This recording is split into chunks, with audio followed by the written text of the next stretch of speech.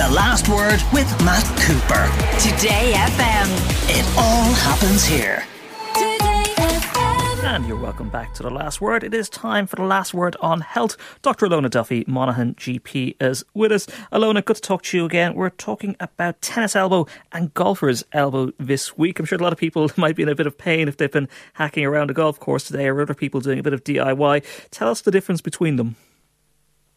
Okay, well, both are commonest kind of causes of elbow pain, and really they both kind of are nearly opposite sides of the elbow. So if you all look at your elbow or feel your elbow right now as you're listening, you'll feel the back bony bit, and then either side they're little bony prominences, and they're called your epicondyle. So the one that's on the side of your thumb is called the medial, and the other is called the lateral, and the other is called the medial. So the difference is the nerve that kind of goes along that way, and what causes the pain. So tennis elbow, the reason it got its name is it was something that was common as a repetitive strain injury in people who played tennis. Now, less so now because our tennis rackets are lighter, so therefore there's less strain, and also people are more aware of it and kind of doing more exercise and training better and perhaps holding their rackets better. But it's not just tennis that can cause it. Any kind of repetitive movement that's causing you to move that tendon in the arm, and that tendon goes all the way down into your hand, can do it. So something like somebody who's been painting a room and they're not used to painting all the time, or baking, doing anything, even knitting sometimes can be something that can do it. And typically what they'll notice is that the pain gradually starts in that side of the elbow, and it'll become tender to touch, and they'll just notice them when they're doing things, let's say opening a jar or lifting up something and turning it over, that will tend to cause pain. Now, your golfer's elbow is on the other side, on the kind of more inner aspect of the elbow. And again, because of certain golf movements, it tended to be common in golfers. But again, like the tennis elbow, it's not limited to just the golfers. So with it, often people will say they've got the tenderness, the ache there on that inner aspect of the elbow, and they may be getting pain going down and causing maybe even tingling right into the ring and the little finger in the hand.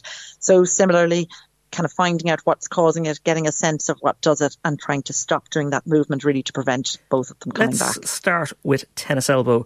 Who is more likely to get it? Well, the peak age for getting it is between 35 and 54, which is interesting because you'd be kind of imagining that younger people would be getting it more because they're doing more things, but actually their tendons probably are better quality. They're using them all the time. But as we get older, all of these ligaments and tendons probably start to stiffen up. And therefore, if you suddenly start using it, so it's like going to the gym. You never go to the gym and go straight into a 2-hour workout. You slowly work it up so that your muscles and tendons and everything get used to it and your body is fit for it. So again, if you have a room to paint at the weekend or you're going out to the gardening, you're better off dividing up that workload so that you're not doing it all at once and ending up with the pain in the elbow, specifically the tennis elbow. So it does affect approximately 1 to 3% of the population. It will settle without any treatment as long as you stop doing what's causing it. So the big thing is working out what's doing it. Usually more common in the dominant arm. So if you're right-handed, it'll be more common on your right side. And that's, again, because you're more likely to be using that hand and that arm for doing things. So dividing the workload is the big message here. A lot of people will say, well, look, we can't, we have to live our lives and we can't just stop what we're doing. Is there any treatment for it then if you can't stop what you're doing using it? Yeah, well, I suppose it's not that we want you to stop using it completely. What we're saying is just if you can work out what it is you did that kind of set it off, and it could have been carrying shopping bags, it may have been doing a repetitive thing at home. So you just need to limit that and reduce it down. And you obviously are still going to use your elbow, but what can we give you? So apart from the rest, icing it. So putting the ice will reduce localized inflammation, especially if you've done something and you know it's going to set it off. The other thing that may help are topical gels. So anti-inflammatory gels, like Difene gel and Fastum gel and a whole host that your chemist can advise you on. And rubbing a small amount of that into the area will offer a little anti-inflammatory kind of treatment locally to it. It means you don't have to take tablets.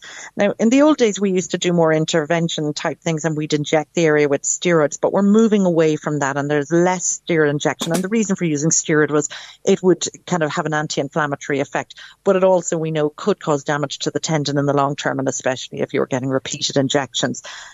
If things are really bad, so let's say you've tried stopping doing the movement that's and the repetitive motion that's causing it, you've tried exercise, your GP will probably give you an information leaflet with some exercises that will help, and you can Google those online and get good YouTube videos. So if we've tried all of that, we've tried the gel and perhaps tried some anti-inflammatory medication by tablet or by mouth, then we may refer you on to physio or on to a specialist. And I suppose what are the big things that can happen? Some people out there may say, well, I've had other types of injections or I've required surgery.